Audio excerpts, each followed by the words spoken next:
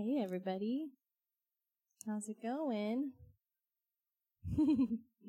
I can't believe we're at the last Sunday of the year. That's crazy. But it's been awesome to see what God's been doing in your lives and in my life this year. It's been a great year.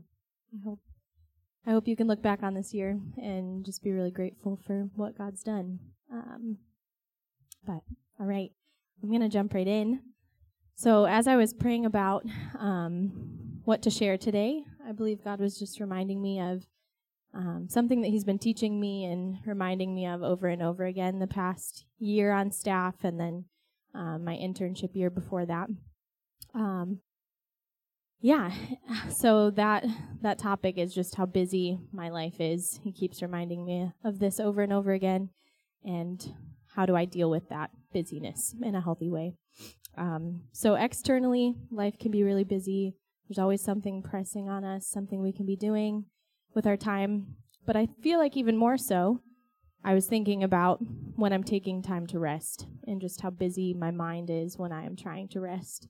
I just feel like there's like this noise constantly ever present. My mind just feels like cluttered and distracted and noisy. And I've been taking time to really think about that and think about how busy the world we live in is, and how do we deal with that in a healthy way, and what does Jesus have to say about that? So, in our modern world, we're constantly surrounded by noise and hurry. We're always surrounded by, for example, music playing. Have you ever noticed that? Everywhere you go, there's always music. Coffee shops, stores. While you're walking from place to place, we can have it in our headphones even, in the car. I feel like this is like the most common disagreement Josiah and I have, is whether or not we should play music in the car. I'm always like, can we just have absolute silence? And he's like, but I have all of these music genres that I like. I want to listen to this one and this one. And so that's a very common disagreement for us. But not just music. There's Netflix on in the background of everything we do. We're always trying to multitask. We have instant access to any information we want. Josiah was saying this last night, and I was like, wow, this is profound. We have instant access into each other's lives constantly. We can call each other, we can text each other, we can check social media. Like, we have no privacy. Like, anyone can get a hold of you at any time that they want. And even just like modern technology, cars and buses and traffic everywhere all the time. Something that Josiah always says is he can't wait to go somewhere where he can't even hear the sound of cars on the highway. Some of you relate to that. I didn't understand what the heck he meant when he started saying that. I was like, what do you mean? Like, I didn't even notice how constantly we're like hearing the sound of traffic and cars all the time. But a couple summers ago, we went somewhere where you couldn't hear the sound of cars on the highway, and I experienced it for the first time, and I will never go back. So, it's already up there. So this is Manitou Island. It's in northern Michigan, off the coast of Sleeping Bear. It's just wilderness, like just forest and beaches and sand dunes. We were the only ones on that beach. We couldn't even see a person in sight. And so I experienced this kind of silence that I didn't even know was possible, really. I don't make fun of him as much anymore for that, because I understand it. Yes, but and I also didn't realize how many sermon illustrations would come out of this, because now I'm 2 for 2 sharing about Manitou Island. So it taught me a lot spiritually, too. So I didn't realize until this experience how rare true silence and solitude really is. And even in those rare moments where like the external sounds are muted and we're alone, I feel like I often have this like underlying ever-present internal noise of like rushing from one thing to the next and anxious about one thing or another thing, being drawn towards my phone. Oh, what notifications do I have? Oh, I need to check social media. It's just like every spare moment we have, every moment of rest is filled with like this internal noise and clutter. It's the only way I know how to describe it. So over the past school year, I've just been really thinking about how much noise and how much like sensory input we like experience and are subject to every day, and how exhausting it is and detrimental it really is to our souls and our spiritual lives. So yeah, this year, my huddle, all of the lady core group leaders that are undergrads, we read a book together, and I'm going to get a lot of my sermon from this book, so sorry, ladies, if you've heard this before. But it was just a really great book. I got so much out of it. So we read this book together. It's called The Ruthless Elimination of Hurry. And in this book, there's a Catholic father and teacher quoted. His name is Ronald Rolheiser. We can put up that quote. Should be the next slide. It says, "We are distracting ourselves into spiritual oblivion." Yeah. I think he's on to something. I think about this a lot, that we really struggle. I really struggle to focus long enough to sit down and really be with the Lord, to sit down and pray, to have those moments with him. And also when I do, and I've heard this from so many people, I struggle to hear his voice. And I hear so many people saying, like, how do I hear God's voice? I can't hear God's voice. Yeah, I just hear that all the time. And I also, this made me think too about how we struggle to slow down and like process our emotions and the things that we're feeling that are coming up inside of us that God might be wanting to draw out of us and bring healing to. We don't slow down long enough to recognize those emotions. Am I getting quieter? Is that happening? Okay.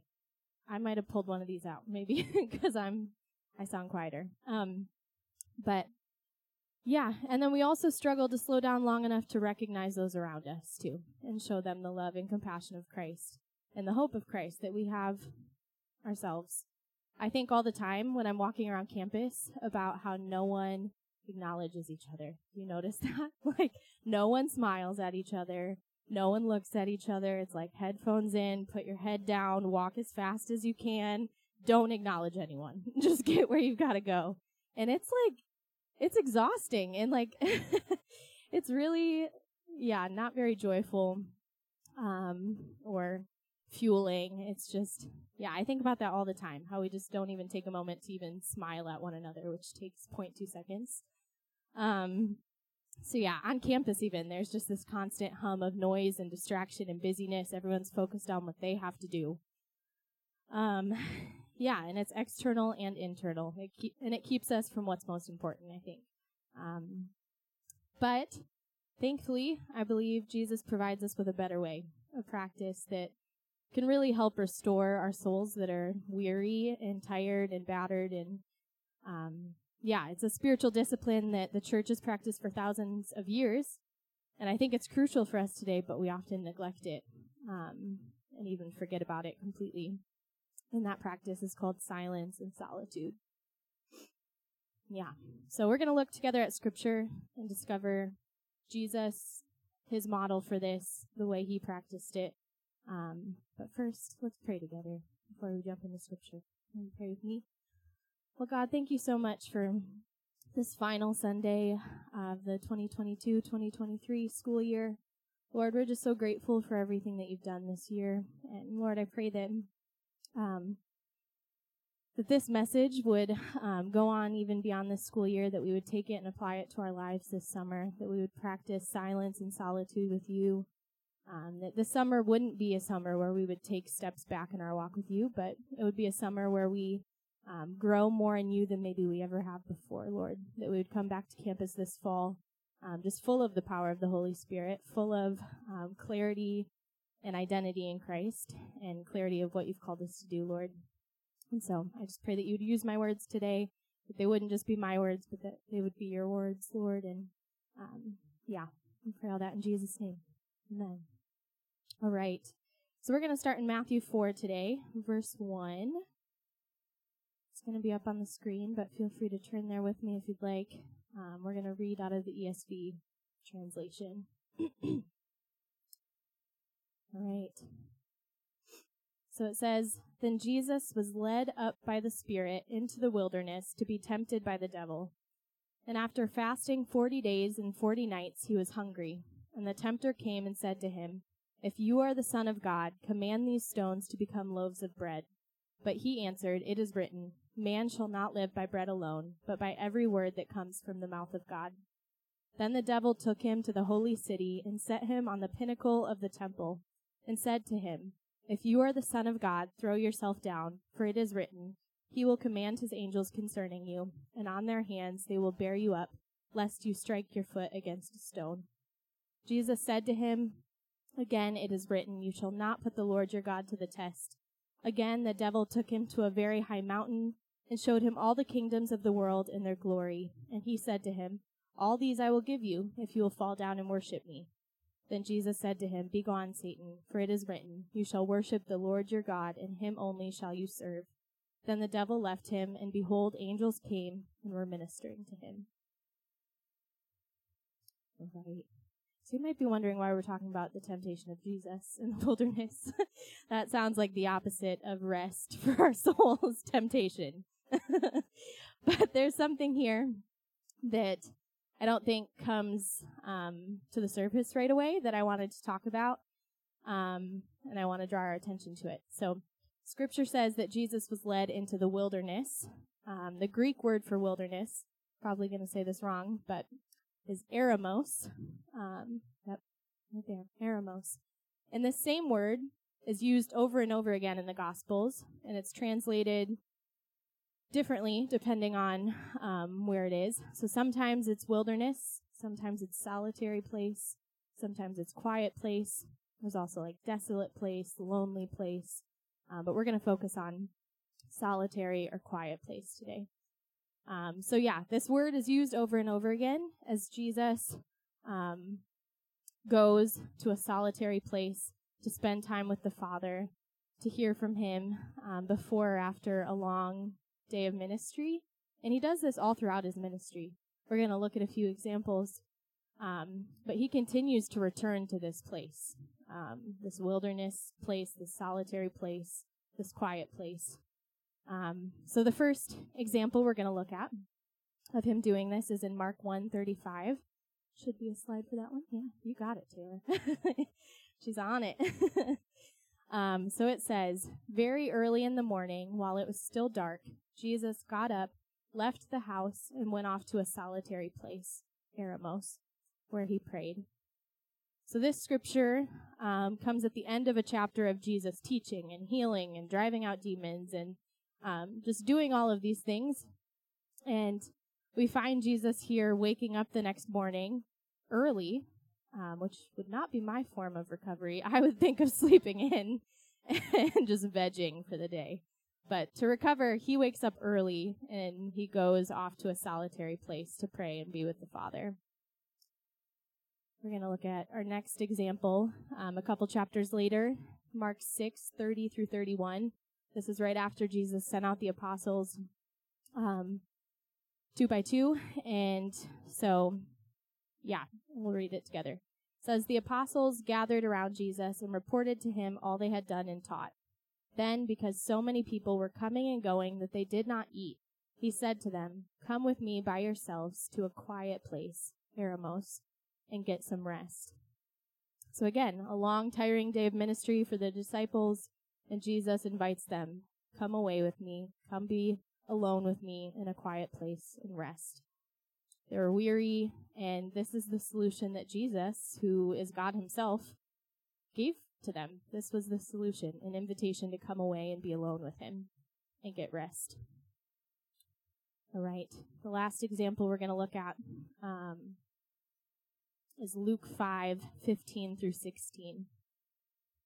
And it says, "Yet the news about him spread all the more, so that crowds of people came to hear him and be healed of their sicknesses. But Jesus often withdrew to lonely places, eremos, and prayed." So again, we see Jesus recovering after a long day of ministry, after the crowds have been pressing at him. His name is becoming more famous. His way of dealing with this and recovering is to go to a solitary place, be alone with the Father, pray, hear from him, hear his voice, hear his leading. So Jesus' model for us for handling the noise and busyness of life and ministry is pretty clear. It's to go off to a solitary place, your eremos, and pray. And it's really interesting to me how Scripture says the Holy Spirit led Jesus into the wilderness at the beginning of his ministry. This is directly following his baptism, the Holy Spirit descending on him in power. I would expect him to go teach and heal the sick and cast out demons, make himself known. Just jump full speed into ministry. But instead we see the Holy Spirit leading him into the wilderness, the quiet or solitary place, the eremos, for 40 days before even beginning his public ministry. And I wonder if part of the reason for this was so that Jesus would begin his ministry with being with and clearly hearing from the Father, receiving his instructions, letting him empower him for the mission that he was about to do. What's also interesting to me about this passage is that, I don't know about you, but I often think of the wilderness and the temptation of Jesus as him being in like his weakest state. Like he was hungry, he had been fasting for 40 days, he's in the wilderness. So I think of him as being like in a weakened state. And we often, or at least I often think to myself, like, of course the enemy came to him. He was weak and tired and hungry, and of course the enemy would do that. But I think that while this passage of Scripture does show that Jesus may have been physically weak, it says he was fasting and he was hungry, so he was experiencing hunger, a little bit of physical weakness there. It also shows how spiritually strong Jesus was after these 40 days in the wilderness, in the eremos. After 40 days and 40 nights in the wilderness, Jesus was spiritually stronger than ever. He spoke with authority. He had like Scripture ready to go when the enemy came and tempted him. And I think that shows enormous spiritual strength. There was something supernatural that happened in the wilderness, in this quiet, solitary place. So contrasting that physical weakness was also a supernatural spiritual strength. All right, so let's sum up what we just talked about, because there was a lot there. So I think I have a slide for this. So what have we learned from these scriptures? We've learned that Jesus was led by the Holy Spirit into the wilderness, the solitary place, the eremos, before beginning his ministry. We've also learned that he regularly returned to this place throughout his ministry. We learned that this was a place where he was spiritually strengthened, where he communicated with the Father through prayer, and that not only Jesus did this, but his disciples too. He invited them to come away to a quiet place with him. And I believe he invites us to do the same thing as his disciples today, to come away to a quiet place and rest with him. And I believe this practice is not only beneficial, but critically important. I think, honestly, it would solve a lot of the problems that we're experiencing today, a lot of the anxiety and things that we're struggling with. So let's talk a little bit about this practice and what it looks like for us. So silence and solitude is both an inward and an outward practice. Inwardly, it's a stillness of the heart and mind, a deep inner silence that waits on the still small voice of the Holy Spirit. Outwardly, it's a place where we go, we get away from the crowds, we go be alone with the Father in a solitary place. And you might be wondering why I'm saying silence and solitude as like one word or phrase. And that's because the two are inseparable. For thousands of years, the church has considered this to be one discipline because they're so tied together and inseparable. We must not only get alone with God, solitude, but we must also put ourselves in a position to listen to and hear from him, silence. But I want to make a distinction here that I think is really important because I think a lot of us struggle with this, especially us introverts, me being one of them. So silence and solitude is not isolation. Isolation is what we do when we're burnt out. We want to escape the world, detach from the world around us, get away from everyone. we're done.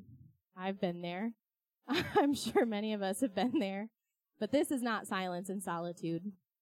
In the book that I was talking about earlier, The Ruthless Elimination of Hurry, the author, John Mark Comer, he says, solitude is when you set aside time to feed and water and nourish your soul, to let it grow into health and maturity. Isolation is what you crave when you neglect the former. So when we neglect silence and solitude, which is so nourishing for us, which strengthens us and rejuvenates us and renews us, that's when we get to the point of isolation, where we want to escape, we're burnt out, we want everyone to get away from us, we're done. So they're not the same thing. Silence and solitude is a great practice. We're talking all about how we should do this. It reaps incredible benefits for our souls, and it's something that really we should practice regularly. But it's not a permanent place where we can stay in order to escape the world. Scripture says that Jesus frequently or often went away to solitary places. He did this regularly throughout his life and ministry. However, we know from reading beyond what we read today that he always returned back to the world to minister and to fulfill the mission that the Father had for him. So the goal of silence and solitude is not to escape the world, but to be renewed and empowered to reach the world.